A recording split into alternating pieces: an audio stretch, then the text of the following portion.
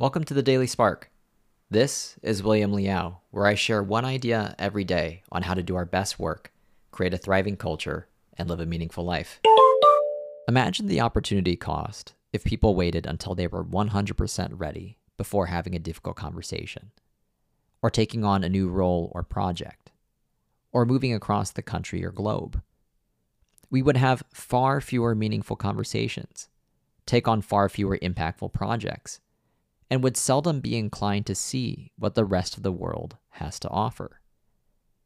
To have courage, by definition, is to do something that frightens. To embark on new, challenging, and often scary things is to have a sense of courage, a willingness to take a leap, and trust that you will land on the other side. Don't bother waiting for guarantees, because you are never going to have them. What courage does offer is the chance to learn about the world, about yourself, and what life ultimately has to offer.